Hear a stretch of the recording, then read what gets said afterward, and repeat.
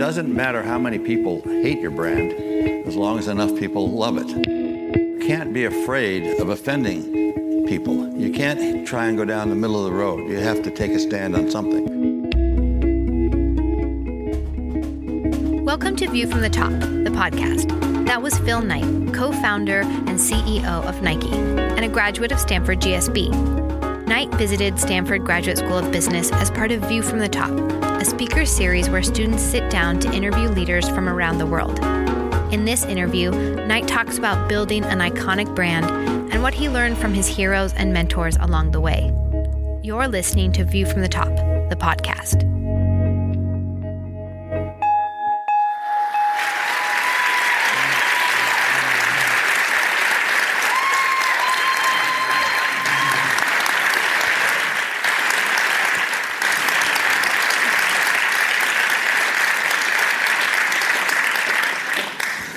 Phil? Pretty good. Welcome home. Great to be home, but I couldn't help but be really pleased to see the dean wearing a business suit and Nike shoes, showing, but I think we can all be glad that basically I was not the founder of Jockey Underwear. We'll try and make that a permanent change in Dean Levin's wardrobe. Now, Phil, we know you don't do too many public speaking events, and a question a lot of people have asked is, what does it take to get Phil Knight up on stage? So I thought maybe we should share the story of what got you here today. Now, you probably remember that we first crossed paths a couple of months ago, just over there at McDonald Hall. Mm-hmm. You were entering the building when I very politely interrupted you, introduced myself. We exchanged a couple of pleasantries, and then you went on inside about your day. Now, what you're probably less aware of, Phil, is that I decided to camp outside McDonald Hall for the next 40 minutes, watching every possible human exit to the building so that I could find you and, casually bump into you a second time to pitch you this interview. It's creepy, I know. Yeah. That's how it happened.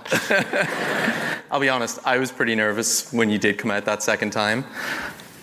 It was fight or flight. I very nearly walked the other way. But there was this voice in my head. It just kept saying, Will, just do it.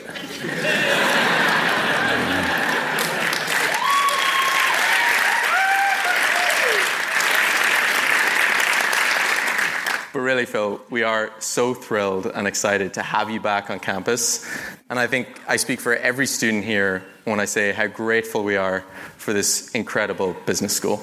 Well, thank you. But, having stalked me for at least 40 minutes, I feel that there should be some payback. Oh, and don't do it. I know that most of you know that Will's mother, Mags, has come all the way from Ireland to be here today.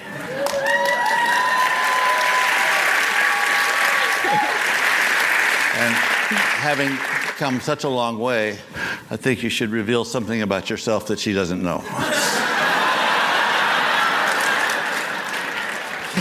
Phil, I don't know what you're trying to suggest. I was a perfect child.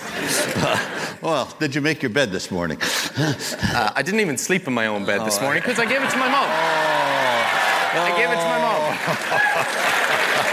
That wasn't what it sounded like. All right, now, Phil.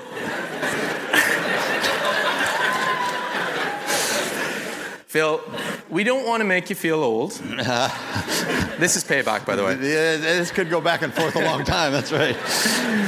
But it's been almost 60 years since you were here in our shoes, an incoming MBA, class of 1962. What kind of person was Phil Knight back at the GSB? How would you have described yourself? Yeah, I will, but I want to tell you first about coming back to campus after being gone for a while. You go out 20 years or so, and you haven't been back for a while, and you come back, and it's more about just sharing a moment with family and friends. It's for a moment you step back in history and remember when you had all the world laying out before you, and you decided the things that you were going to find important, and it was really the start of you becoming what you ultimately became. When I come back, for just a moment, I always hear the voice of Frank Schallenberger, Bob Davis, Jim Porterfield.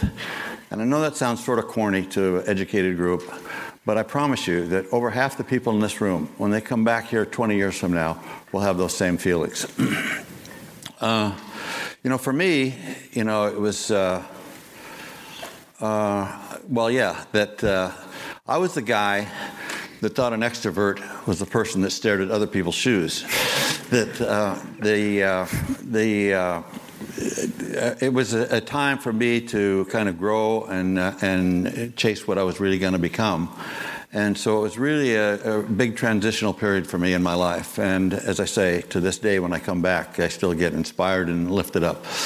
Do you have any favorite memories from your days back at Stanford? No, it was just a turning point in general for me. That, if I was honest, I'd say that my undergraduate career was really focused on track. And it got to be, when I got to be a graduate student, that I was really focused on what it was I wanted to be. And this was just the right school at the right time with the right inspirational professors. And it really doesn't get any better than that. So you do graduate the GSB in 1962. Yep. This is a time when Silicon Valley isn't even a phrase yet. Right. And you had what you call this crazy idea. Mm-hmm. What was the crazy idea, and where did it come about? Well, I took the entrepreneurship class from Frank Schallenberger, and basically the project, he had a term project where you basically either attach yourself to a company in the area or, for the purpose of the paper, made up a company and how it would succeed. And even in those days, a lot of my classmates were writing about electronics, which was certainly beyond me, since when I turn on an electric switch, the light bulb comes on. It's magic for me. But my old track coach was always working with shoes, and that felt that lightweight in shoes was something that was neglected by the major manufacturers, Adidas and Puma. And indeed, my senior year, Otis Davis won the Pacific Coast Conference Championship in a pair of homemade Bowerman shoes, which were an ounce lighter than the other shoes. So I kind of put those things together and said, if you were starting a shoe factory, would you start it in Germany? And I said, it's such a labor-intensive business, it makes more sense to start it in Japan. Japan being the country that took German cameras and dominated the camera market. Says, could they do the same thing in sports shoes? And that was really the thesis of the paper, which ultimately I got caught up in, and here we are. Now, you got an A in that paper, right? I did. Okay. But that mattered. If he'd have ridiculed the paper, I don't know where we'd be today. But Phil, this was a time when entrepreneurship post-GSB was not just a less traveled path, it was probably a less celebrated path. What gave you the confidence to push ahead? Well, if I didn't, I was going to have to be an accountant. Yeah, no, that's a scary thought. No, it was no, but it was when I wrote the paper, it just stayed in my head. And at the time, I think the ratio was that 26 out of 27 new companies failed. So I knew the odds weren't high, but I really began to feel if I could do this, that would really be meaningful to me and something that I would really have a lot of passion for and about. And so that's where it started, and away we went. Now, 2 years in, many of your classmates have gone down more traditional career paths. You're back in Oregon. You're living in your old room in the family house, and you're selling shoes out of the trunk of your car. Mm-hmm. Did you ever have doubts in those moments, and what was it that kept you going? Well, obviously there were a lot of doubts, but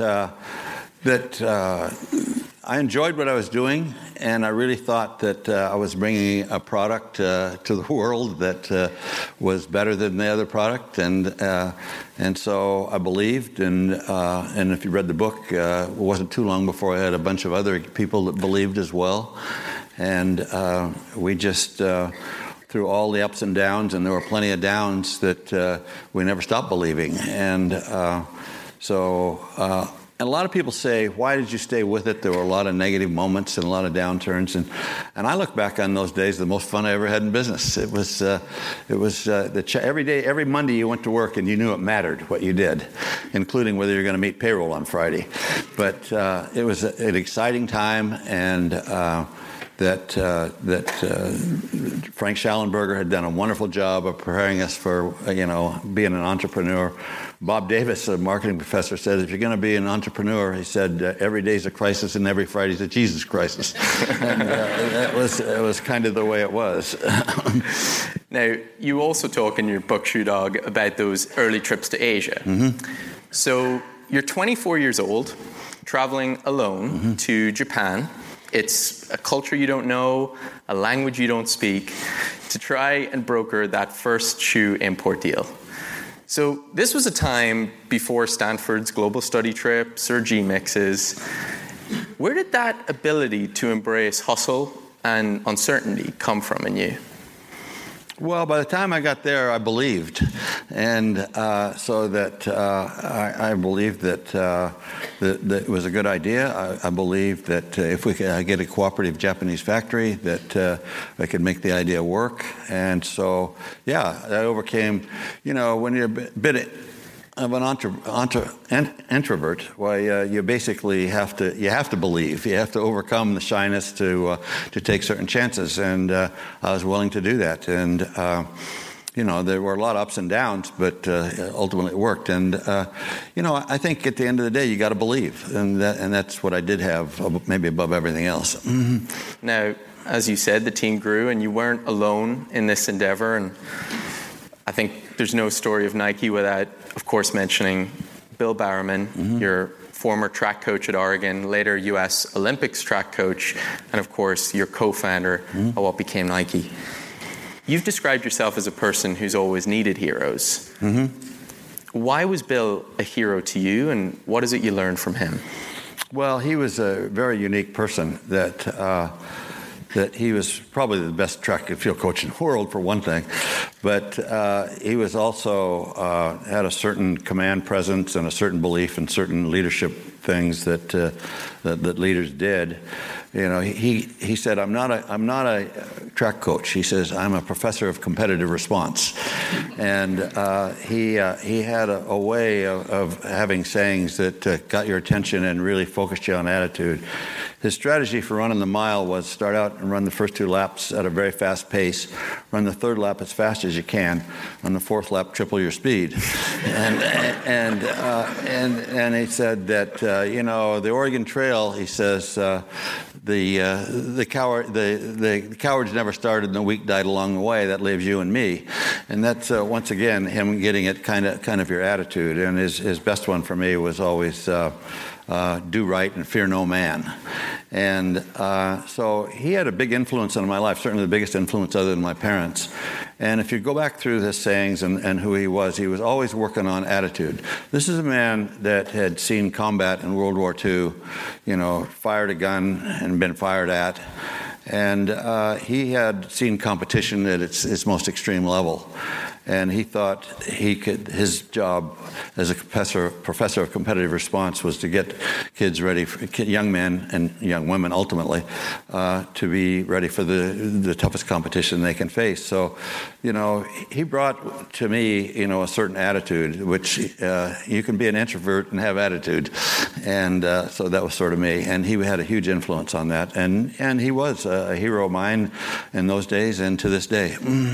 When you first met him, you described it as love and fear at first sight. Right. And then there was a little hate that came after that. But he really kind of believed in hazing, that you had to prove that you wanted to be there. And so he would make you go through hoops, which I did. Somewhat reluctantly. Now, beyond Bill, of course, you talk with a lot of affection about that core early Nike team. And I think you had a name for each other, right? Well, yeah, we did. Oh, I see. You're playing that game. No, that's the first 4 or 5 people in the company, we wound up calling each other butt faces, which we don't do that anymore. We're a more professional group now.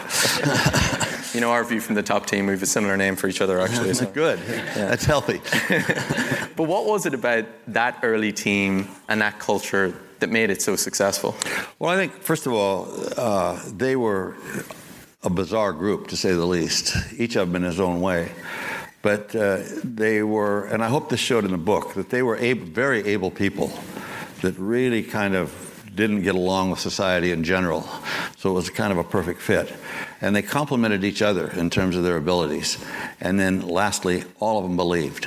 It was, they just, when we would hit a down period, nobody thought, this is end. We're just, okay, we got to get together and find our way out of this one. And so it was fun being in a foxhole with those guys. And we basically, it's corny, but we loved each other, and we were going to go through this come hell or high water. And it was a very exciting, intense time. And as I say, I loved those times. You fought a lot of crises together. Yeah, for sure. In recent years, Phil, we've seen many high-profile, disruptive companies being pressured to rein in what we're seeing as aggressive, macho, win-at-all-cost cultures that have brought these companies so much early success in their life.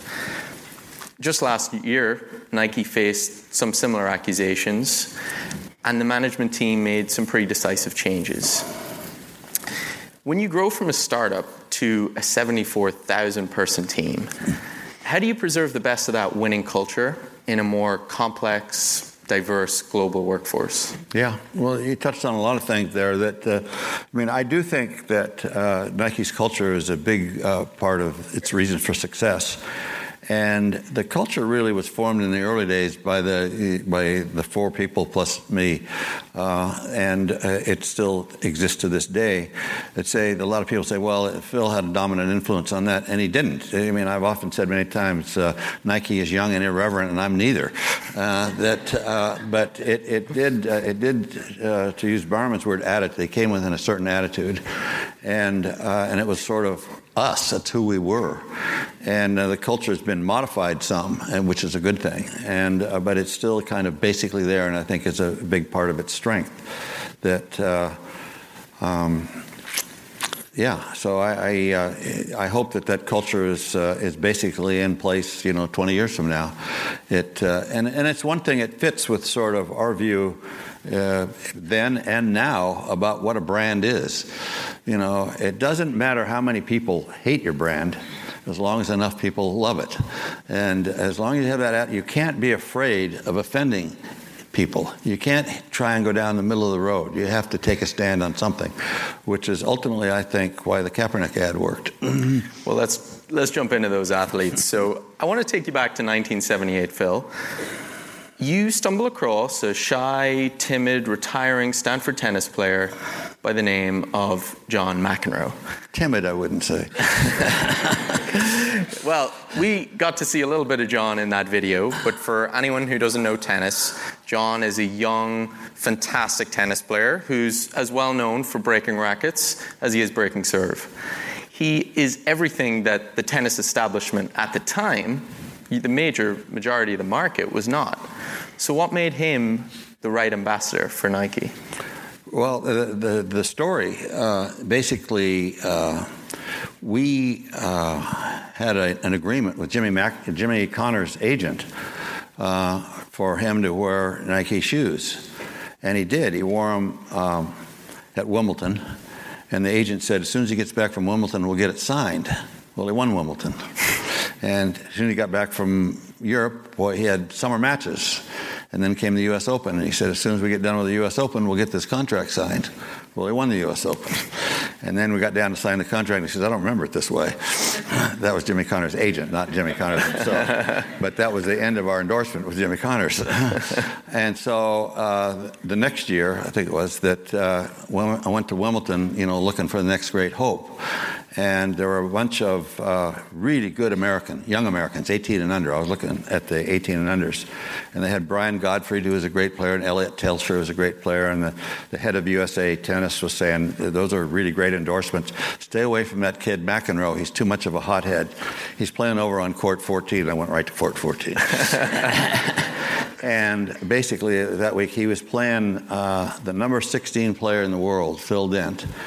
and he's 18 years old, and he hits his first serve in, and the chalk flies up, and the line judge goes out. McEnroe jumps over the net, puts his nose this far from an official, and he says, "Are you sure of that call? Are you very sure of that call?" Wow. And I turned to the guy I was with and said, "This kid's not afraid." And, I kind of became a fan of his intensity and his competitiveness and his attitude. He did lose control sometimes, but I always remember Frank DeFord's write-up of him in Sports Illustrated when he said, the big picture of McEnroe says, "Why isn't this man smiling?" He says, "Beethoven didn't smile much either." That's fair. A few years later, actually several years later, you decided to name the executive building at your headquarters in Oregon after John McEnroe. What is it you were trying to say to the team at Nike in doing that? Well, we named all the buildings after our heroes at the time, and he was one of them, and that was where my office was. Fair enough. Now, let's fast forward to 1984. You come across another decent basketball player. His name is Michael Jordan? Michael Jordan, that's it. Now, Nike were actually criticized at the time for overpaying for Jordan's signature. But of course, with hindsight, he became more than an athlete. He became a $2.5 billion revenue brand for Nike. Beyond MJ's greatness, what was it that made that brand so successful and so dominant? Yeah, it isn't something you can bottle. It's been, truly one of the unique experiences really in all of marketing. That obviously he had it all, and we pretty much knew that coming in. I mean, he was Player of the Year. He was handsome. He could jump, and that he won the national championship with a winning shot. He had all of it. When we signed him for more than any rookie had been paid before. We signed him for $250,000 a year. And Fortune magazine ran a little insert in another article says, "There's no greater indication that Nike has lost its way than the fact that they paid Michael Jordan $250,000. But we can't combine it with what we thought was a really good shoe, a really distinctive shoe. It was red and black. It wasn't just white or black. And, of course, he wore it to great performances. And then we had the added benefit of David Stern banned it in the NBA. So we immediately combined what became a good ad. It says, "Banned in the NBA," and every kid in the world wanted that. It hasn't been straight uphill. It had a 1 year where our sales actually went down. But overall, that was what we got together with really good advertising, which reflected his personality, which was strong. And it's been an unbelievable success that when he quit playing, sales of Jordan brand product were $750 million. And this last fiscal year, they topped $3 billion. And long after he'd quit playing. So as I said to many people, imagine how much we'd sell if he'd never played. We can only dream. Phil, it's Nike's 55th anniversary next week, I believe. Yeah. The company's at record revenue levels, and just last year, Nike was voted alongside Apple as the favorite brand of millennials. And I think there's a few of us in here who might attest to that. How does a brand stay so relevant to so many people for so long? Well, it's hard work, but you have to work at it all the time. But I think our thing, obviously, it starts with the product. The product is by far our most important marketing tool, and so we're constantly working to improve product. And so the recent upturn is because we've had a really good product pipeline. Probably the React running shoe is number one on the list, but there have been a lot of others, and so that's been really important. And then good advertising is critical to it. The Wieden and Kennedy experience has been is in many ways as dramatic as Nike's, and it's really been kind of alongside each other. When I first met Dan Wieden, I walked into the door of his quote office. He had 3 people besides himself sitting around a card table. And he said, "Welcome to Wieden Kennedy." And I said, "Well, Dan, I just want you to know one thing. I hate advertising." And he looked at me and he says, well, this will be interesting. And it has been. But it is interesting that, obviously if I would have said that to Procter & Gamble, I'd have been on, they take your $25 advertising budget and go on out the door. But they were a small advertising firm. And he grew to understand that what I didn't mean was that I hated advertising. What I meant was I hate traditional advertising. And he found ways to find out who Nike is or who Michael Jordan was and project that to the consumer. And not only did Nike, succeed, Wieden & Kennedy now has offices all over the world, over 1,000 employees. It has Coca-Cola as a client. It has Honda as a client. It has a lot of the world's most famous brands as clients. They've been an enormous success. And to this day, they work really hard at trying to find out, who it is and who the athlete is and how to project them. I know we had Boris Becker, the great tennis player, and we were trying to get him as an endorsement, and Dan Wieden was making the pitch, and he says, we will find out who you are and project that to the world. And Boris says, how in the world can you know who I am when I don't know who I am? and Dan just says, well, we'll find out.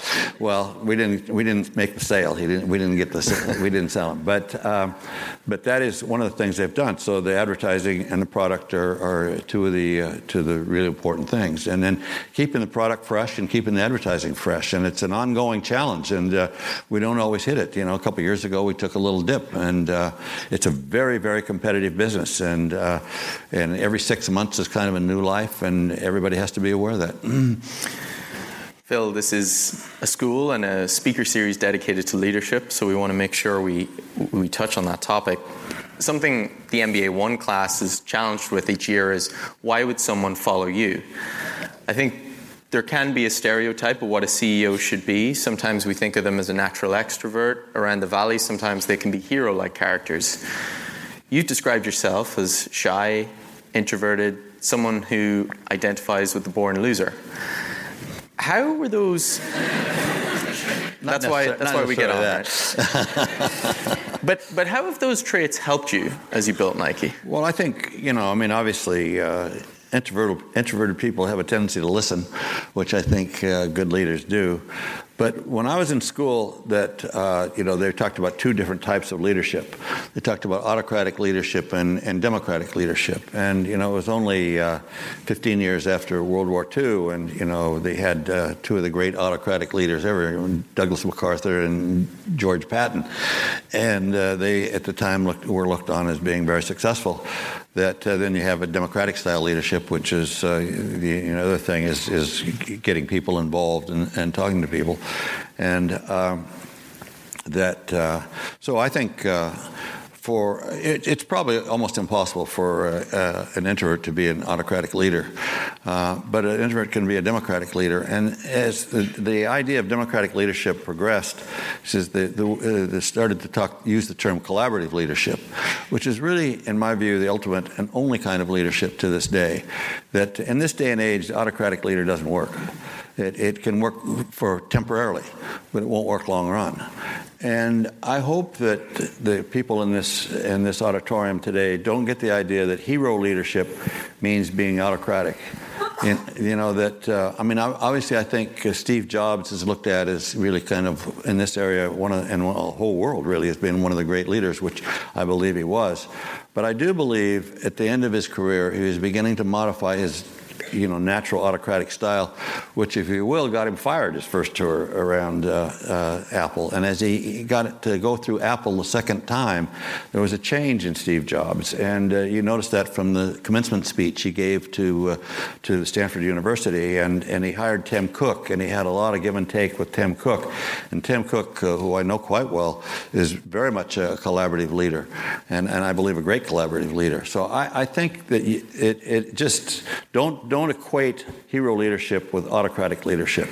The only style of leadership that will work in this day and age is collaborative leadership. Now, Phil, another thing you may know about this group is that we're a pretty touchy-feely bunch these days.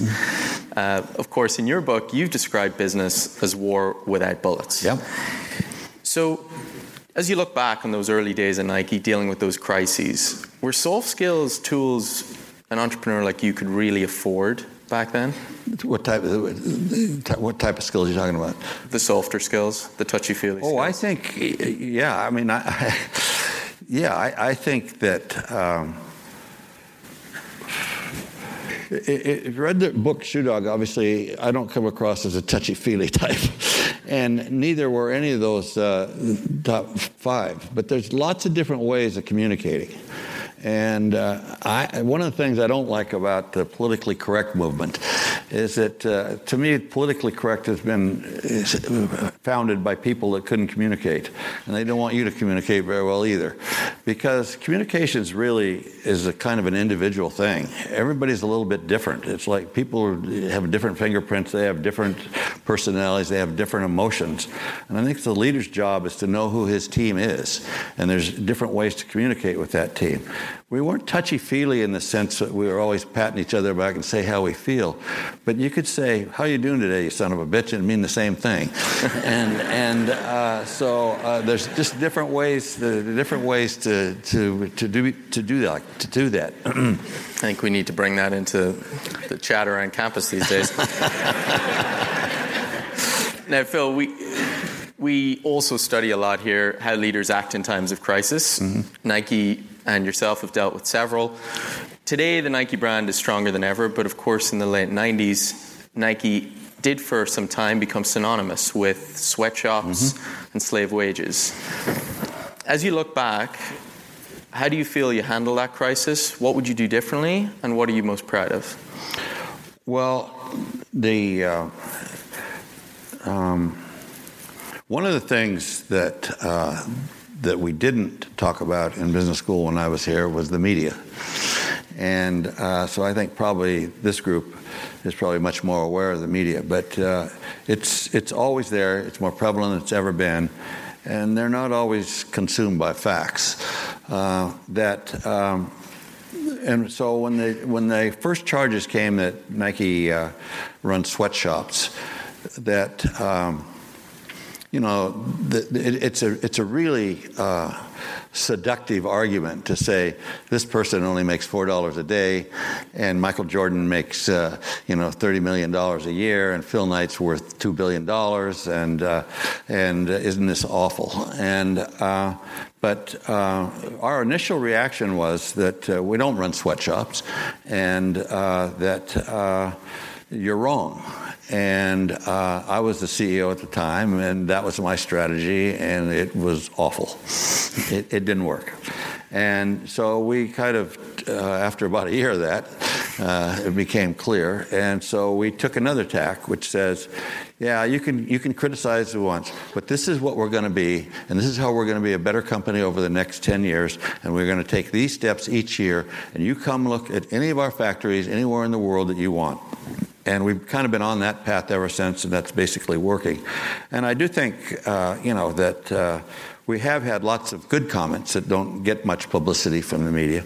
And, one of the good ones was a member of the United Nations says Nike's the gold standard for all apparel companies and how they run their factories. And it's a constant battle, though, because we're always kind of looking for new factories or changing factories. And we have most of our shoe factories and our good apparel factories have been with us for 20 or 25 years. But economics change at different times, so you do change some of them on the periphery. So it's a constant battle to live up to the standards we have. But we have a whole team at Nike that does that all the time and basically is talking to people on the production line all the time.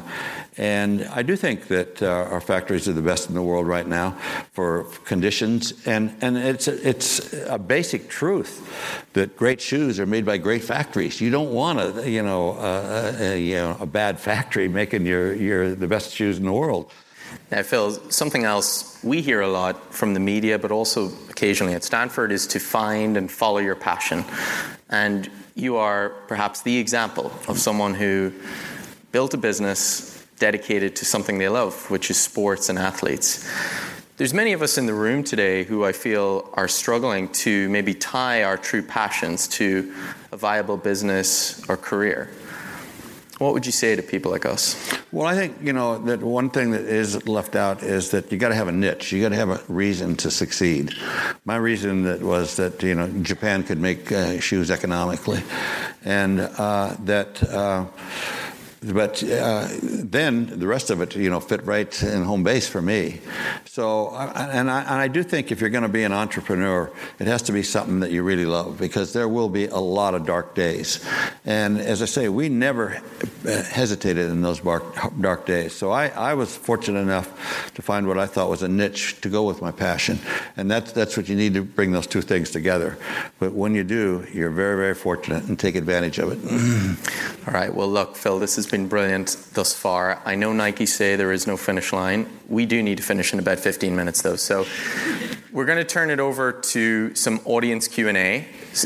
Today is already mentioned. If you do have a question for Phil, please raise your hand. We'll find you with a mic, and then introduce yourself before you ask your question.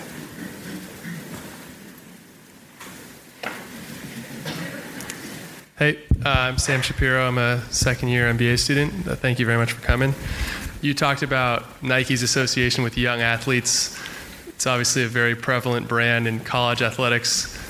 I'm curious to get your opinion on the debate about paying or not paying college athletics and amateurism in college athletics.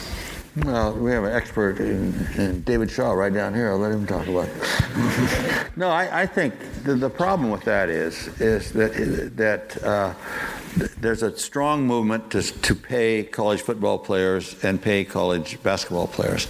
And some of it is how much. I mean, obviously, to give them somewhat more than what they're getting now is probably the right thing to do.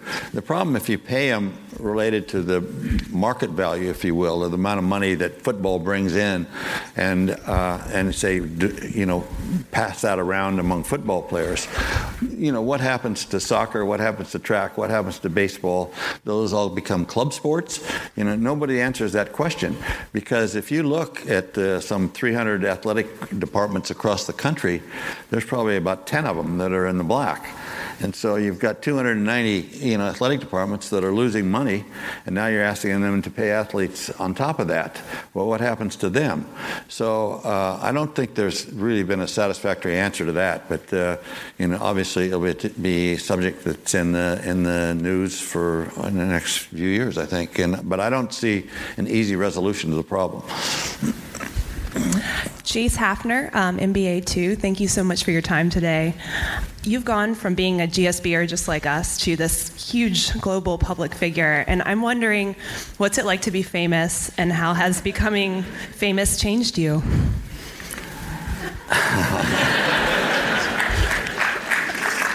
Is our time not up yet? No. You see that clock, though.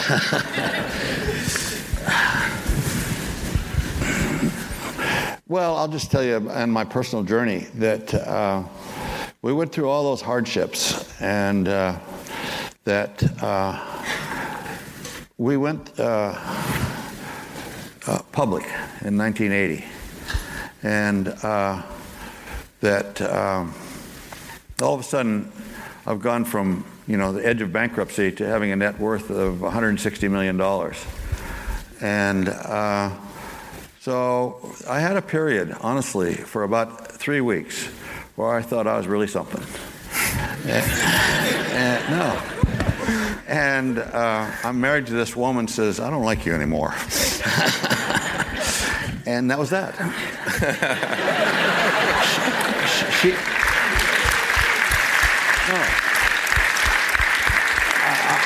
I thought about it. And I said, she's right. I don't like myself very much anymore. And I says, so I'll just go back to being the same old schlep I've always been, with the same friends, and live in the same house, and I'll be much more comfortable that way. And now I've got a second home in Southern California, and obviously I have more assets, but I try, and I'm more comfortable believing I'm still the same person I always was. How you doing, Mr. Knight? Jason Maiden, 14-year Nike alum for design for Jordan Brand, and of course GSB alum 2011. Pleasure to see you again. Thank you. One thing that I don't think you get enough credit for, also Mr. Bowerman, is that before design thinking became a thing that's embedded in new venture creation, at Nike you taught us to listen to the voice of the athlete and obsess over our craft. Can you talk with the audience about the importance of understanding your audience and how you embedded those creation ethos in the way we operated as a design team and as a company? Yeah. Well, obviously, it's a mantra at Nike, you put the consumer first. And the consumer basically is an athlete, which we now have an asterisk, says if you have a body, you're an athlete. So they go together. But that's what we do. And if we don't listen to the voice of the athlete, we don't have anything. So that's paramount on our things that we must check off. And we must never lose sight of that. And we're pretty good at it, but we keep working to get better at it.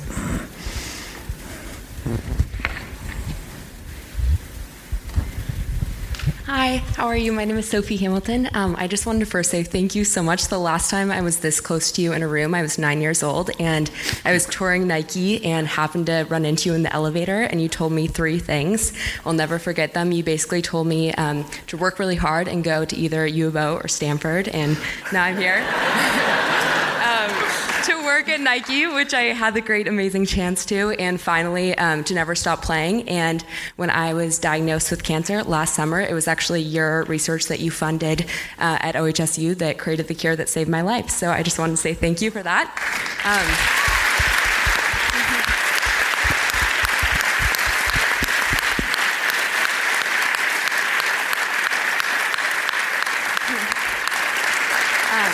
So I think with that, it goes without saying that what you contributed socially to the world is enormous. And I think many of us are faced with this question of, do we try to make a lot of money and give back, or do we ultimately, spend our lives trying to give back and maybe not have the one resource, money, that can do so much for the world? But I think right now we're in a different social climate than maybe when you started out. And I'm wondering what your advice would be to people in our shoes of how to really make the most impact right now. And if we pursue capitalism, how to do it responsibly, and maybe what you see as Nike's big next step in responsible capitalism.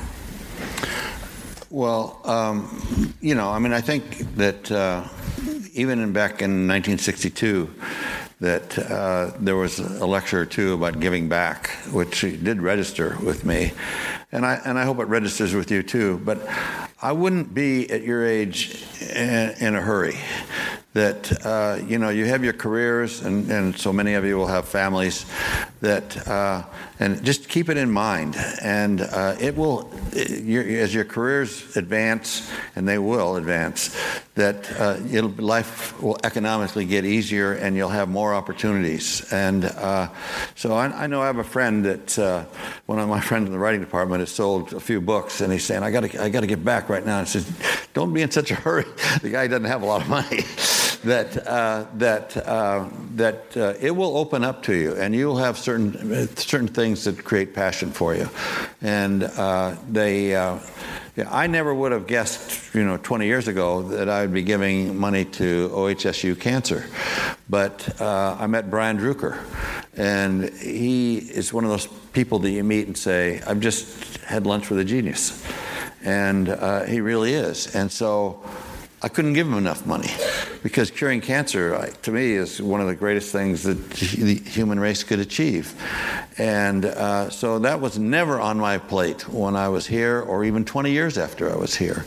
So I think these things will open up to you. And I think the most important thing is that you have it in your head that it's out there, and it's something that it's really something that I as a human being need to do out there. Hi, Phil. Felipe Mota. I'm an MSX student. Nike's always had an edgy nature to the brand. You spoke about, John McEnroe and the black and red colors of the Jordan shoe. I can see your smile from here. And I wanted to know if that was a belief. I relate to that very much as well. I wanted to know if that was a belief you had walking into the business, and then when you think about the customer being 15 to 25, it makes sense.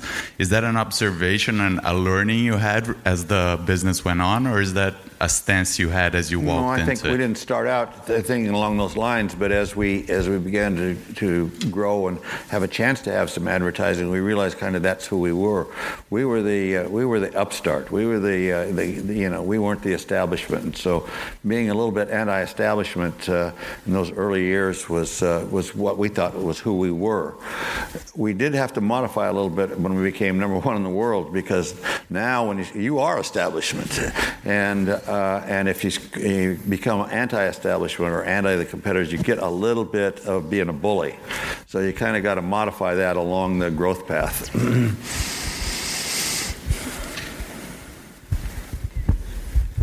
Hi, I'm Dan Mandelman. I'm an MBA 1. My question is, what businesses or opportunities do you wish Nike could pursue but can't for whatever reason? Oh, I wish we could have invented the iPhone.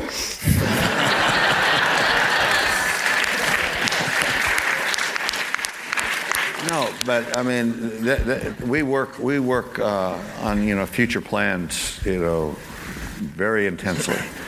And, I'm really quite proud of where the company is and where it's going. So I don't really have regrets. All right, maybe time for one last question.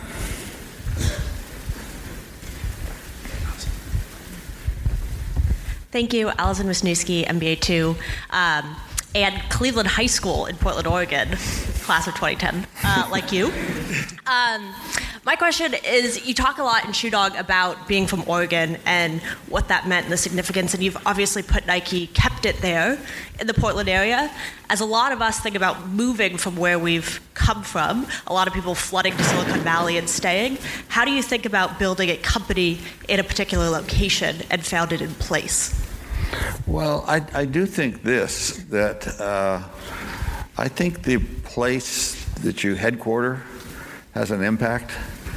I think there's a certain Oregonian aspect to Nike that would have been different if we'd have been a Texas company or a Florida company. But the flip side is that I think if you're going to be successful, you can pretty much be successful any place. I think those two things, are both true. And being in Oregon affects our personality a little bit. But I think, obviously, if I'd have had the same teammates in another state, I think we'd have been successful. Phil, this has been brilliant. We're almost going to let you go. Not quite yet. There's a little tradition we like to do up here on stage. We call it a lightning round. Mm-hmm. So the idea is I'm going to ask you a set of either-or questions. We want you to answer the one answer that comes first in your mind, okay? You didn't warn me about this. You didn't tell me you were going to mention me, Mom. I might get back to her. All right, look, because it's a new thing, we're going to start easy and then we'll get harder, okay? So, Jordan or LeBron? No.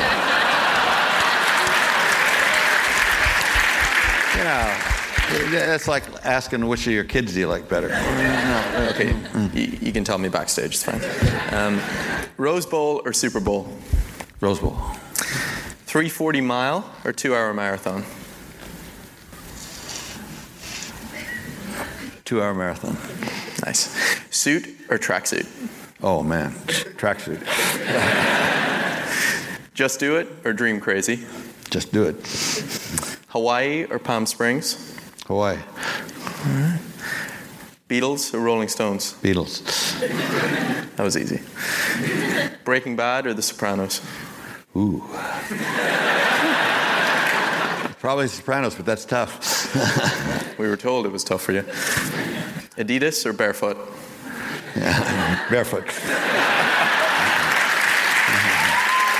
Ladies and gentlemen, Phil Knight. You've been listening to View from the Top, the podcast, a production of Stanford Graduate School of Business. This interview was conducted by Will Quinn McCann of the MBA class of 2019. Lily Sloan composed our theme music and produced this episode. You can find more of this podcast on our website at gsb.stanford.edu. Follow us on social media at Stanford GSB.